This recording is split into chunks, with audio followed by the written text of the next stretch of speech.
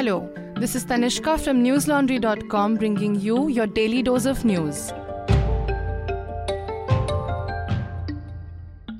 Today is Monday, the 4th of July. Maharashtra Chief Minister Eknath Shinde won a floor test in the State Assembly today, thereby proving his government's majority. The Shinde camp received 164 votes, significantly above the majority mark of 145. The opposition camp, meanwhile, got 99 votes.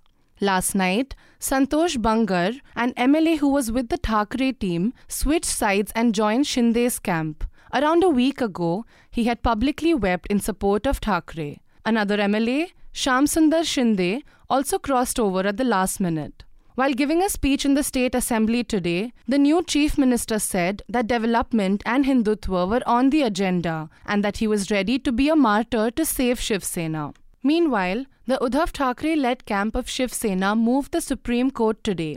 It challenged the newly appointed Maharashtra Assembly Speaker's action of recognizing the whip of Chief Minister Eknath Shinde Group as the whip of Shiv Sena. The matter has been posted for hearing for July 11th by the top court. Listeners, Shinde's elevation as the Chief Minister caught not only journalists off guard but politicians and the public as well. The party's cadre expected BJP's Devendra Fadnavis to get the job, not the rebel leader. According to a political analyst, the decision to make Shinde the Chief Minister has definitely confused the unhappy cadres of Shiv Sena who were against him. But if he stays the Chief Minister for at least a year, then these disgruntled cadres will start supporting him. They also have aspirations and like to be in power. Some of them may have gone with Thackeray after his emotional exit speech, but now they are confused. To know more, read my colleague Prateek Goyal's report on newslaundry.com. It is titled, How Shiv Sainiks See Eknath Shinde's Elevation as Chief Minister. Listeners, the reason we are able to report on issues of public interest such as these is because we don't depend on ads from the government or corporations. We depend on you, the reader, to help us report freely and fearlessly. So if you are not a part of our independent news ecosystem already, head on to newslaundry.com and click on the red subscription button on the top right corner of the screen. Lowest subscription starts at Rs 300 only. 12 people, including school children, died after a bus rolled off a cliff earlier this morning in Himachal Pradesh's Kullu, ANI reported. The bus, headed to Senj, fell into the gorge near Jangla village around 8:30 am. Kullu Deputy Commissioner Ashutosh Garg said that the injured were being rushed to a nearby hospital. Citing officials, NDTV reported that at least 40 students were in the bus when the accident took place. The Prime Minister's office announced an ex gratia of Rs 2 lakh each for the next of kin of those who lost their lives. The injured, meanwhile, would be given Rs 50,000 each. The Chief Minister also announced that Rs 5 lakh would be provided to the next of kin of the deceased, whereas Rs 15,000 would be provided as immediate relief to each injured person. The Congress said today that an FIR was registered in Bilaspur, Chhattisgarh against BJP MPs Rajyavardhan Singh Rathod and Subrat Pathak related to a doctored video of Rahul Gandhi. The party's media and publicity team head Pawan Khera said that the video allegedly aimed at disturbing communal harmony. Congress has also lodged complaints against them in Delhi, Jharkhand, Maharashtra, Madhya Pradesh, Rajasthan and Uttar Pradesh. The move came after Congress General Secretary Jairam Ramesh wrote to BJP President JP Nadda asking for action to be taken against the BJP legislators for spreading fake news against Rahul Gandhi and issue an apology on behalf of them. On July 1st, Zee News aired a video of Gandhi talking about the vandalization of his constituency office in Wayanad, Kerala, and passed them off as remarks on the Udaipur killing. The channel falsely used Gandhi's statement on the Wayanad incident, where he called the accused children. It misreported that he had referred to the accused in Udaipur murder as children. The channel issued an apology the next day, saying that the clip was broadcasted with the wrong context.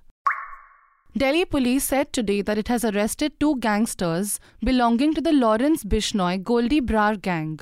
One of those arrested, Ankit Sirsa, is among those who allegedly fired at Punjabi singer Sidhu Moosewala, NDTV reported. Sirsa was among those who fired indiscriminately at Musewala and is the youngest of the shooters, the police said. He was arrested last night from a bus terminal in Delhi. He had allegedly shot Musewala from the closest range and fired 6 bullets. The other accused, Sachin Bhivani, meanwhile, was responsible for sheltering 4 of the shooters in the incident, the police said. They also said that at the time of apprehension, 3 Punjab police uniforms from their possession, along with pistols and live cartridges, was recovered. Musewala was killed on May 29th in Punjab's Mansa district by assailants. Gangsters Goldie Brar and Lawrence Bishnoi later took responsibility for the murder on social media. The National Commission for Women said today that it has taken cognizance of Samajwadi Party chief Akhilesh Yadav's tweet on former BJP spokesperson Nupur Sharma. NCW chairperson Rekha Sharma wrote to the Uttar Pradesh DGP to take immediate action against Yadav under relevant provisions of the law, Hindustan Times reported. In his tweet, the former chief minister had said, referring to Sharma, that not only the face but the body should also apologize. He made the remark after Supreme Court Justices Surya Kant and J.P. Paridwala came down heavily on Sharma on Friday for her remarks on Prophet Muhammad. The court had orally observed that Sharma was single-handedly responsible for what was happening in the country, including the Udaipur murder. Evacuation orders were issued for thousands of residents in Sydney today as the city entered the 3rd day of torrential East Coast rains, Reuters reported. Thousands evacuated to escape the city's deadly floods. An intense low-pressure system off Australia's east coast is forecast to bring heavy rain today as well. Sydney's main dam has also started to spill, raising further concerns amid the alarming situation. Across New South Wales, around 32,000 people were reportedly ordered by the Emergency Services Department to evacuate or be ready to flee on short notice. Since Sunday, around 30,000 residents have been told to either evacuate or be warned that they might receive evacuation orders.